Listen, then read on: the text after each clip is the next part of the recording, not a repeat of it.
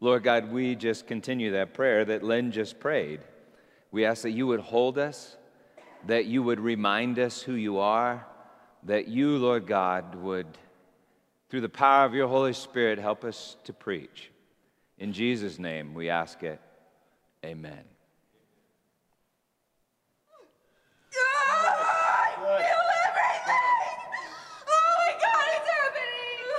Maybe we can take it down just a little. I think you're going to scare the other pregnant women. Are you kidding me? Okay. Are you kidding me? Jesus. Oh, this is messed up. That sounds terrible. I'm gonna go sneak a peek, see if there's anything I can do.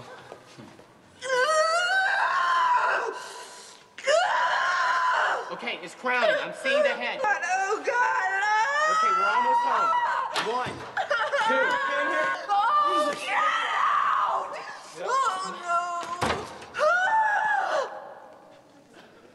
no. You all right, buddy? 1 second.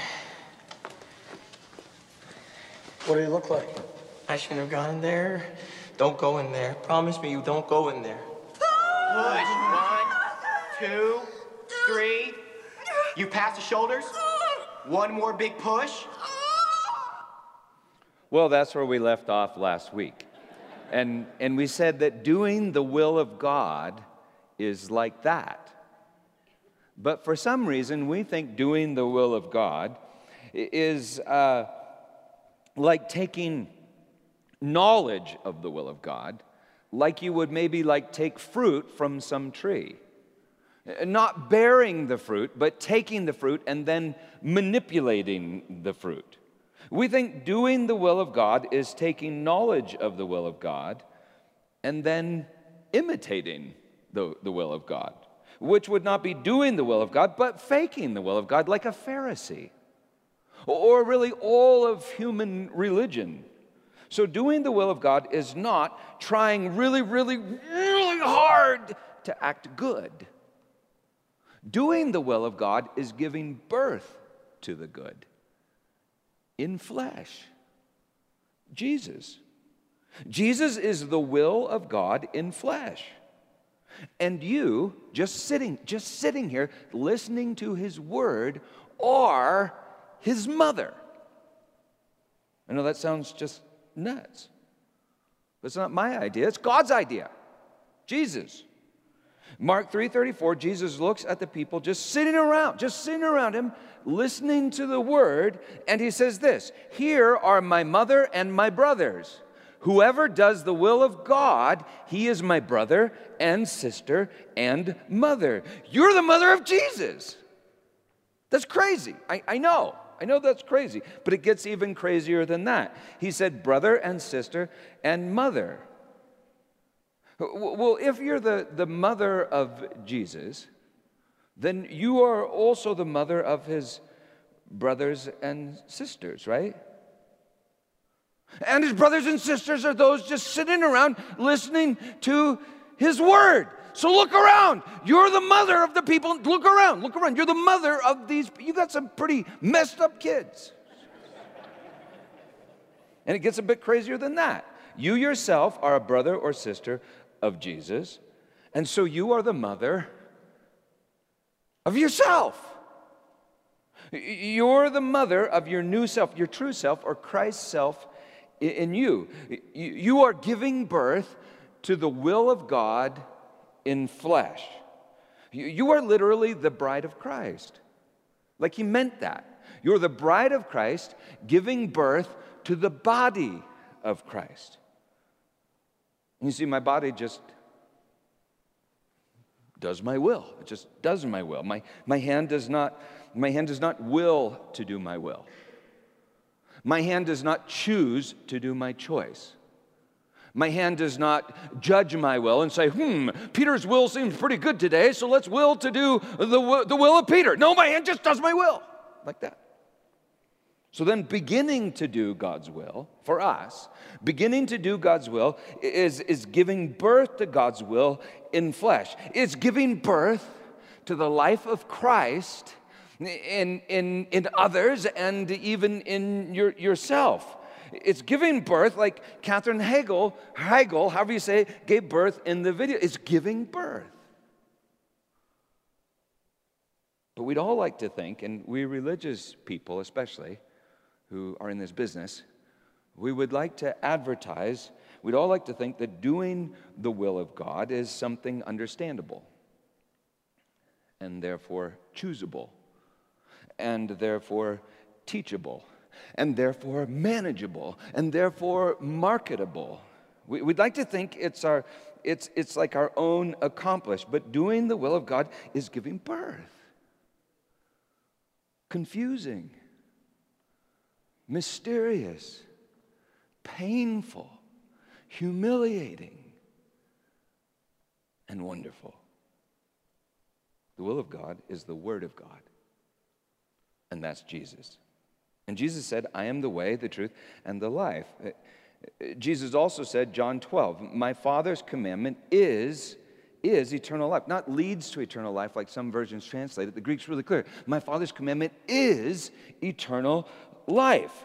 God's will is eternal life. You can't just decide to have eternal life, but you will give birth to eternal life. Jesus. So that's where we left off last week. The title of the sermon last week was Happy Mother's Day. The title of the sermon this week is Take a Hike. Last week I referenced Revelation 12. Revelation 12 describes our situation. Then it prescribes a therapy for our situation. Revelation 12, 1 through 17. Now, it'd be really important if right now you could just forget every Hollywood end times movie you've ever seen, and especially forget every cheap Christian novel about those left behind or whatever, okay? Revelation 12. And a great sign appeared in heaven, a woman clothed with the sun, with the moon under her feet, and on her head a crown of 12 stars. She was pregnant, crying out in birth pains and the agony of giving birth. And another sign appeared in heaven. Behold, look, a great red dragon with 7 heads and 10 horns, and on his head 7 diadems. His tail swept down a third of the stars of heaven and cast them to the earth. And the dragon stood before the woman who was about to give birth, so that when she bore her child, he might devour it. She gave birth to a male child, one who is to rule all the nations with a rod of iron. But her child was caught up to God and to his throne, and the woman fled into the wilderness, where she has a place prepared by God in which she is to be nourished for 1,260 days. People have debated the identity of this woman for 2,000 years, but it's clear that she's Jesus' mother. In Psalm 2, the psalmist talks about the fact that the Son of God, Jesus, would rule the nations with a rod of iron. And we do know that Jesus was caught up to heaven in his ascension. And John has already seen him on the throne of God as the slaughtered lamb. So this woman is Jesus' mother. That's why some have argued that she's Mary. And I suppose she's at least Mary, but she's clothed with the sun. That's huge. And under her feet is the moon, and she has a crown with 12 stars, which matches this description in Genesis chapter 37 of a dream that Joseph had about his family. So some have argued that the woman is Israel. That's Joseph's family. Some have argued that the woman is Eve and all the women in Jesus' lineage leading up to his birth, Eve through Mary. And that would explain why the dragon is so angry, because God said that the seed of the woman would crush the head of the snake. And we'll soon read that the dragon is the snake, who is also the devil. So the woman may be Eve, Israel, and Mary, but not just Eve, Israel, and Mary, because the woman will also give birth to those who, quote, keep the commandments of God and hold to the testimony of Jesus. That's y'all. Just sitting here listening to the word this morning. The woman gives birth to you all, and the woman is y'all. The woman is the mother of Jesus, and according to Jesus, Mark 3, that's y'all. She's crying out in birth pains, like Katherine Heigl in the movie Knocked Up. She's crying out in birth pains. She's crying out in birth pains and the agony of delivery, like you cry out when you say, my God, where are you? What are you doing? Why have you forsaken me? I thought I was doing your will, but this can't be your will. She's crying out in pain and travail, and she's harassed by the devil. But God has prepared a place for her in the wilderness for 1,260 days.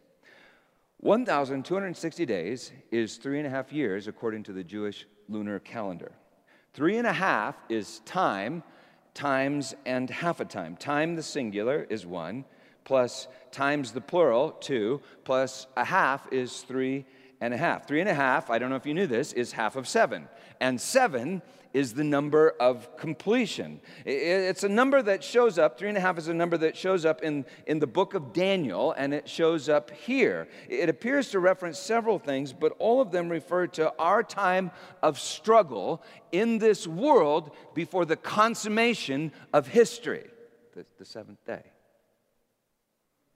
Well, during this time of struggle, after Jesus has ascended, and before he consummates history, God has a place prepared for the woman in the wilderness. Wilderness means wildness. It's a place where men or women have not created anything. It's just wild. You know, the first acts of disobedience to an explicit command of God after the fall in the Bible was the construction of a city. Do you know that? When Cain murders his brother Abel, God sentences him to wandering in the wilderness, but he builds a city. Cities insulate people from the wilderness. Canaanites and Jews build Jerusalem, and God reduces Jerusalem to wilderness before the new Jerusalem descends from heaven, not built by any human hand. The Israelites must wander in the wilderness for 40 years before they enter the promised land. Jesus must wander in the wilderness 40 days before he begins his ministry. The prophets, including John the Baptist, are often called to the wilderness before they speak the word of God.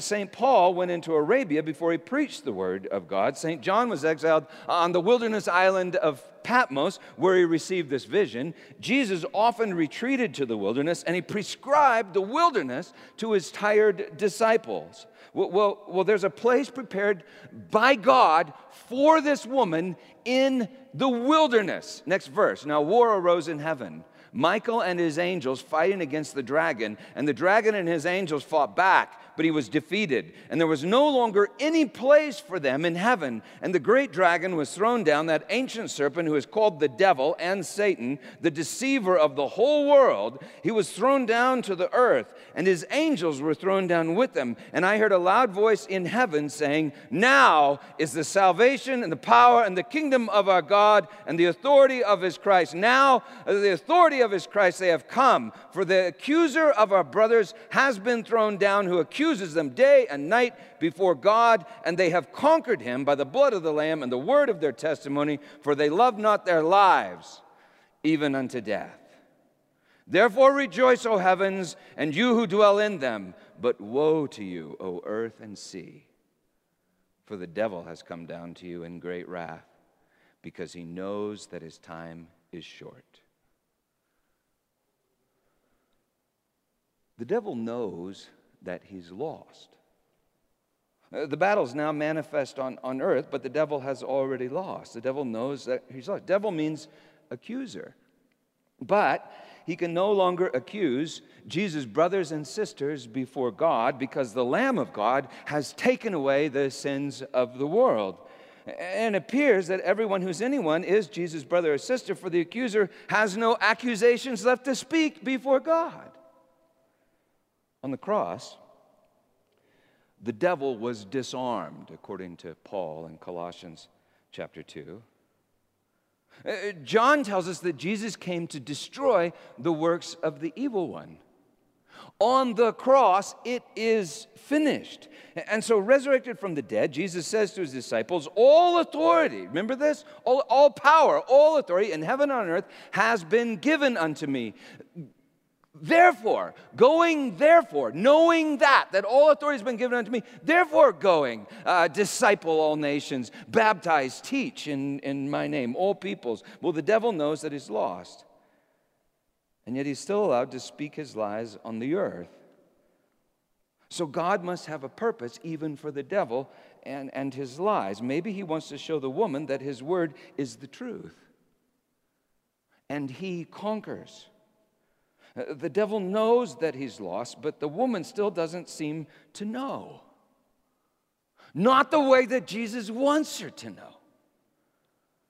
And when the dragon saw that he had been thrown down to the earth, he pursued the woman who had given birth to the male child. But the woman was given the 2 wings of the great eagle, so that she might fly from the serpent into the wilderness to the place where she is to be nourished for time, times, and half a time. Through Moses in Exodus 19, God speaks to the Israelites in the wilderness, and he says this, I bore you on eagle's wings and brought you to myself. The woman was given the 2 wings of the great eagle so that she might fly from the serpent into the wilderness to the place where she is to be nourished for a time, times, and half a time. The serpent poured water like a river out of his mouth after the woman to sweep her away with a flood. But the earth came to the help of the woman, and the earth opened its mouth and swallowed the river that the dragon had poured from his mouth. Then the dragon became furious with the woman and went off to make war on the rest of her offspring, on those who keep the commandments of God and hold to the testimony of Jesus. And he stood on the sand of the sea. He's summoning the beast from the sea, that many refer to as the Antichrist. We'll talk about him next week. But for now, just focus on verses 15 and 16.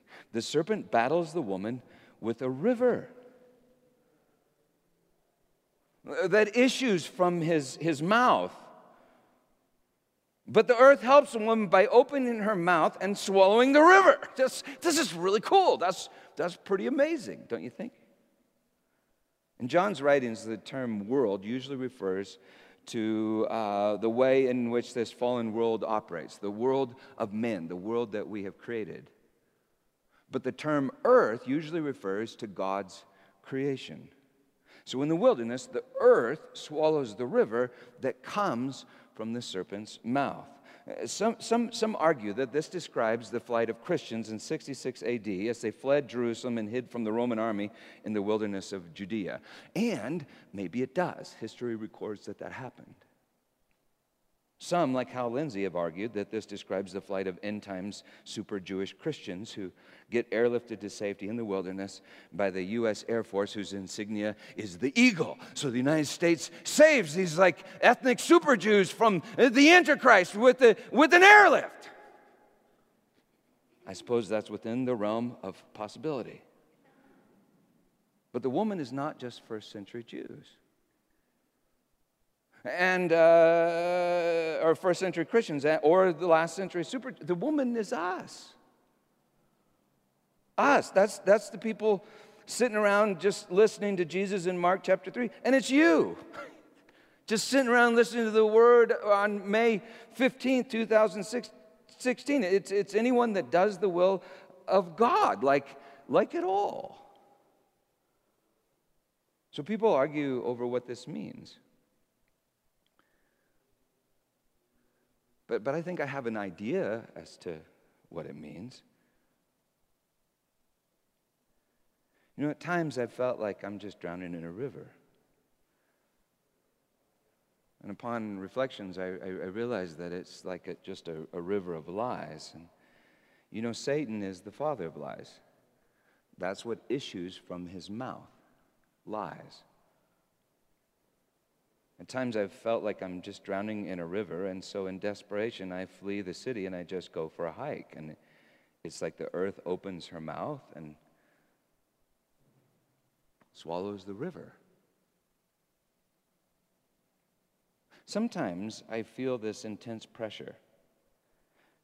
Perhaps the best word to describe it would be agony. just anguish. Anguish that I'm to make life happen, and I don't have the ability to make it happen.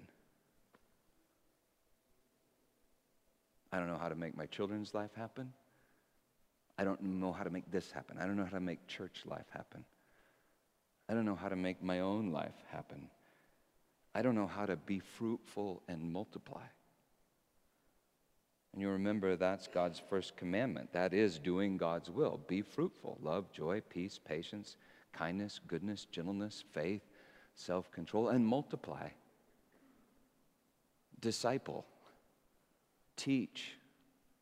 Baptize. All nations. God's commandment is be fruitful and multiply. God's commandment is eternal life. And I don't know how to make it happen. I don't know how to do God's will. I can't make God's will happen. The last 8 years, I've felt this intense pressure to produce something and this profound sense of failure. That I just can't make it happen. I don't know how to grow a church. I don't know how to solve your problems. I don't know how to best help my mom, how to best help my wife. I don't know how to help my kids. I don't know how to keep myself from having a heart attack. And it seems that I used to, but I don't anymore. At times, I can't sleep. I can't seem to pray without constantly whining. I mean, I wouldn't want to listen to these prayers if I was God. I may read my Bible, but then I start writing sermon outlines out of fear, and that doesn't seem to help, just wakes me up even more. I get depressed, and then I ruminate on my own depression. I'm just miserable to be around, and then I start to panic, thinking, I don't have the strength to make this happen.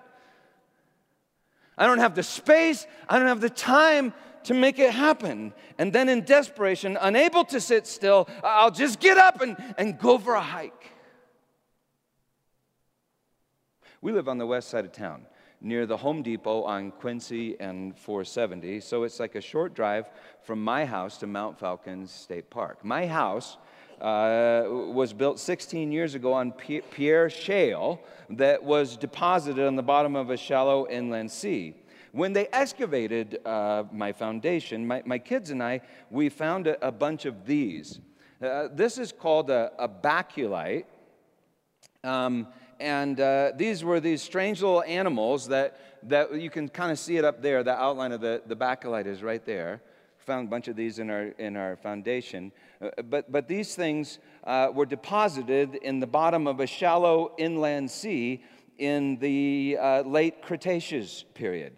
That means these strange little critters that look like a squid with a shell were swimming around my backyard 69 million years ago. Now, some people think that the earth is only 10,000 years old because they think the Bible says that, but I don't think the Bible says that. And I don't think we understand time very, very well. But I do believe that when God made this baculite, He knew that me and the kids would pick it up 69 million years later, look at it and say, wow, just wow.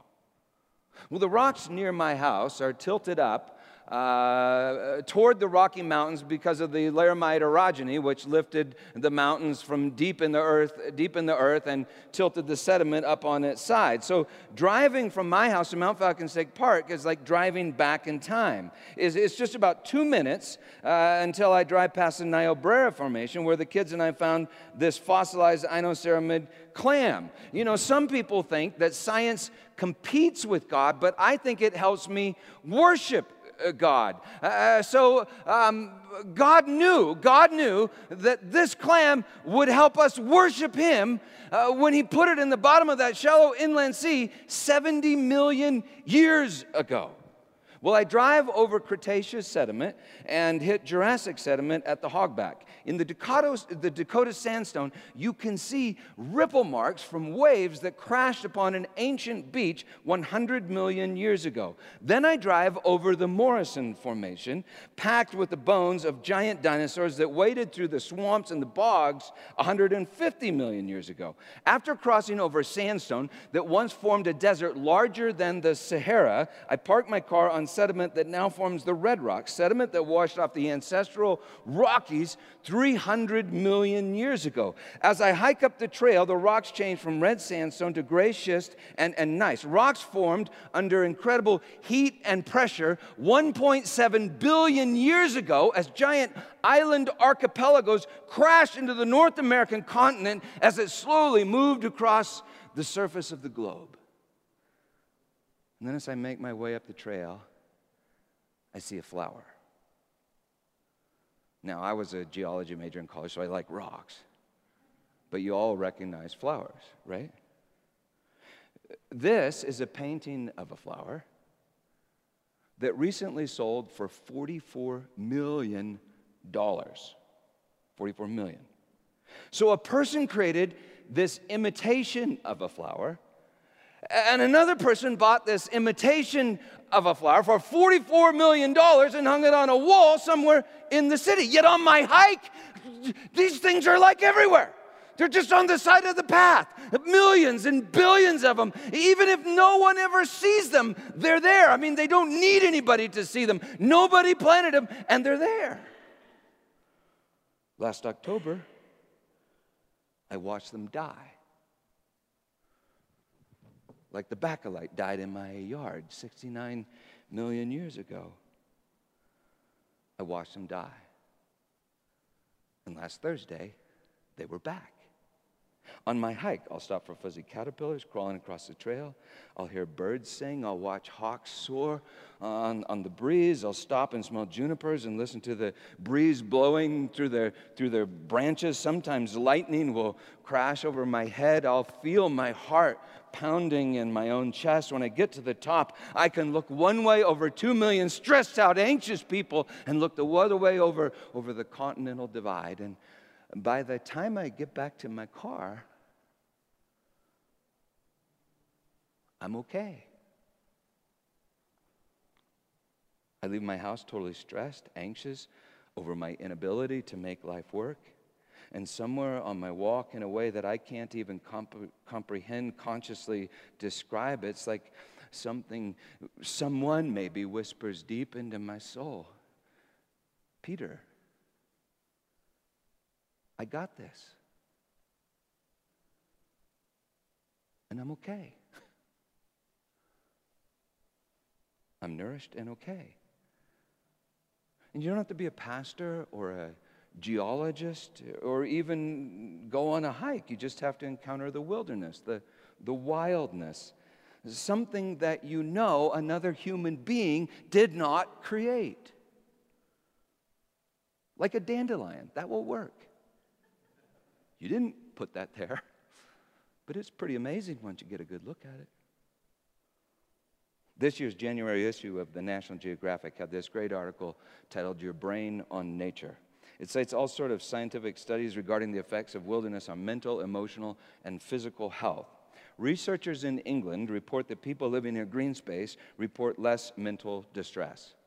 Dutch researchers have found that a lower incidence of 15 diseases in people that live within a half mile of green space, even if they never use the green space for exercise. Now, in the article, they talk about how the researchers are just a little bit baffled by this. They don't understand why this is the case. Japanese researchers report that a 15-minute walk in the woods causes significant measurable changes in physiology, which do not occur in a person walking the same distance in the city. In Oregon, correctional officers report a significant decreased level of aggression in prisoners who work out in the gymnasium with nature videos playing on the TV, as opposed to those prisoners that work out in the gymnasium when no nature videos are playing on the TV. In Finland, doctors have designed and prescribed nature trails for their patients to go on that have signs posted on the side of the nature trails that say things like this: bend down and touch the flower. In South Korea, the government has designed 3 official healing forests. Korean researchers have observed that when volunteers look at urban scenes, their brains show more blood flow to the amygdala, which processes fear and anxiety.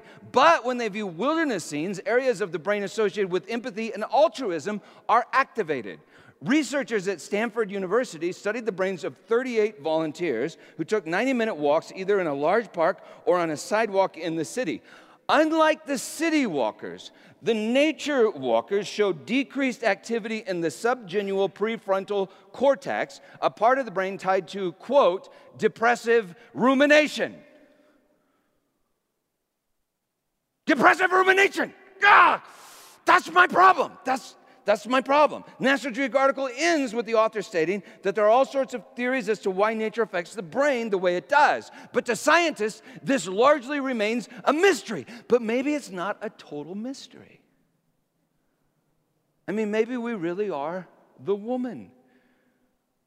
Revelation 12, and we have an enemy who battles us with a river of lies that issue from between his bloodless lips. But our Lord calls us to the wilderness where the earth opens her mouth and swallows the river of lies.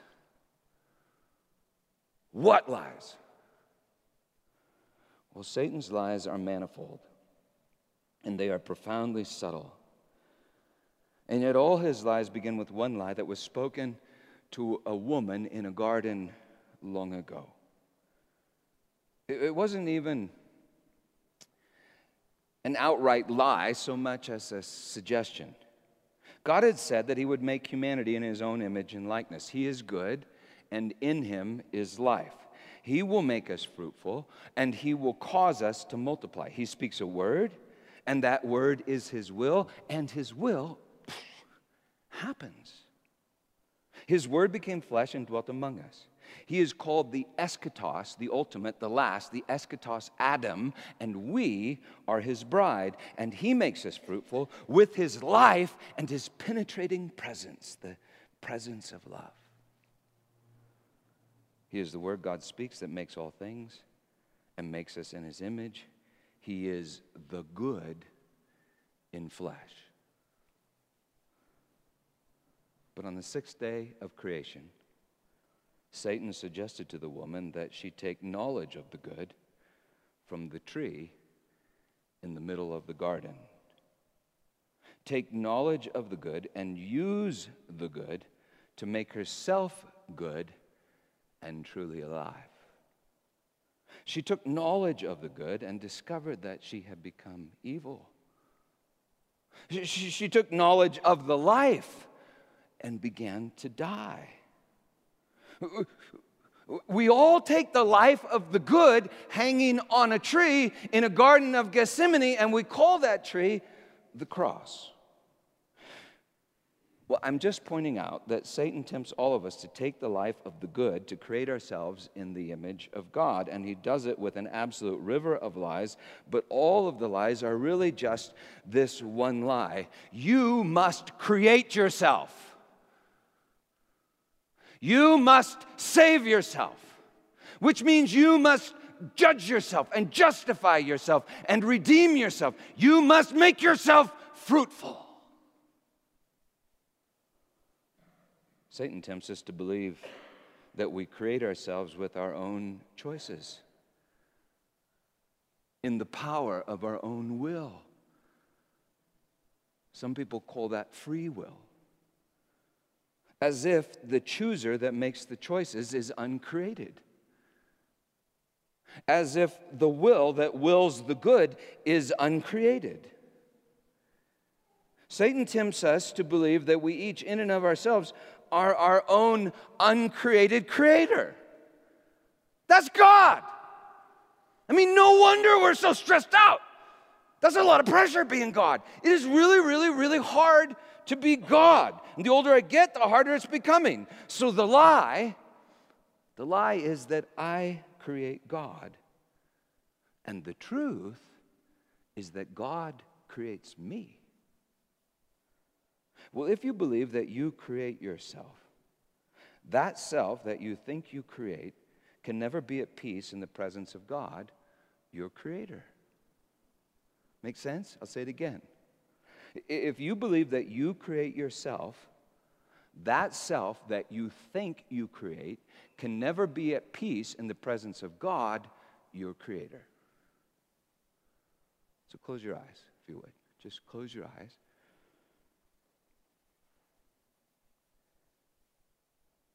And listen to your breath. Feel your breath.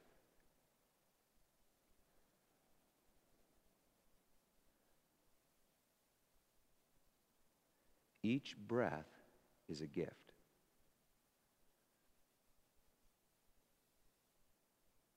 Sometimes you can feel your heart beating.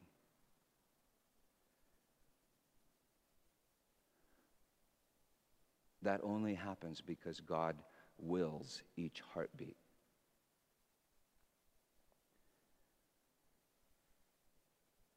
Now think about that thought.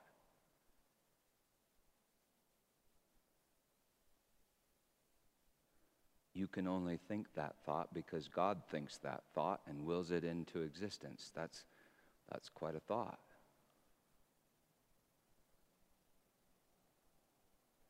You continue to exist moment by moment upon the will of God, like a feather floats in the wind in a gentle breeze. If you're proud, if you think you deserve you, if you think you create you, that you will be utterly destroyed by the manifest presence of God, like darkness is destroyed by the light.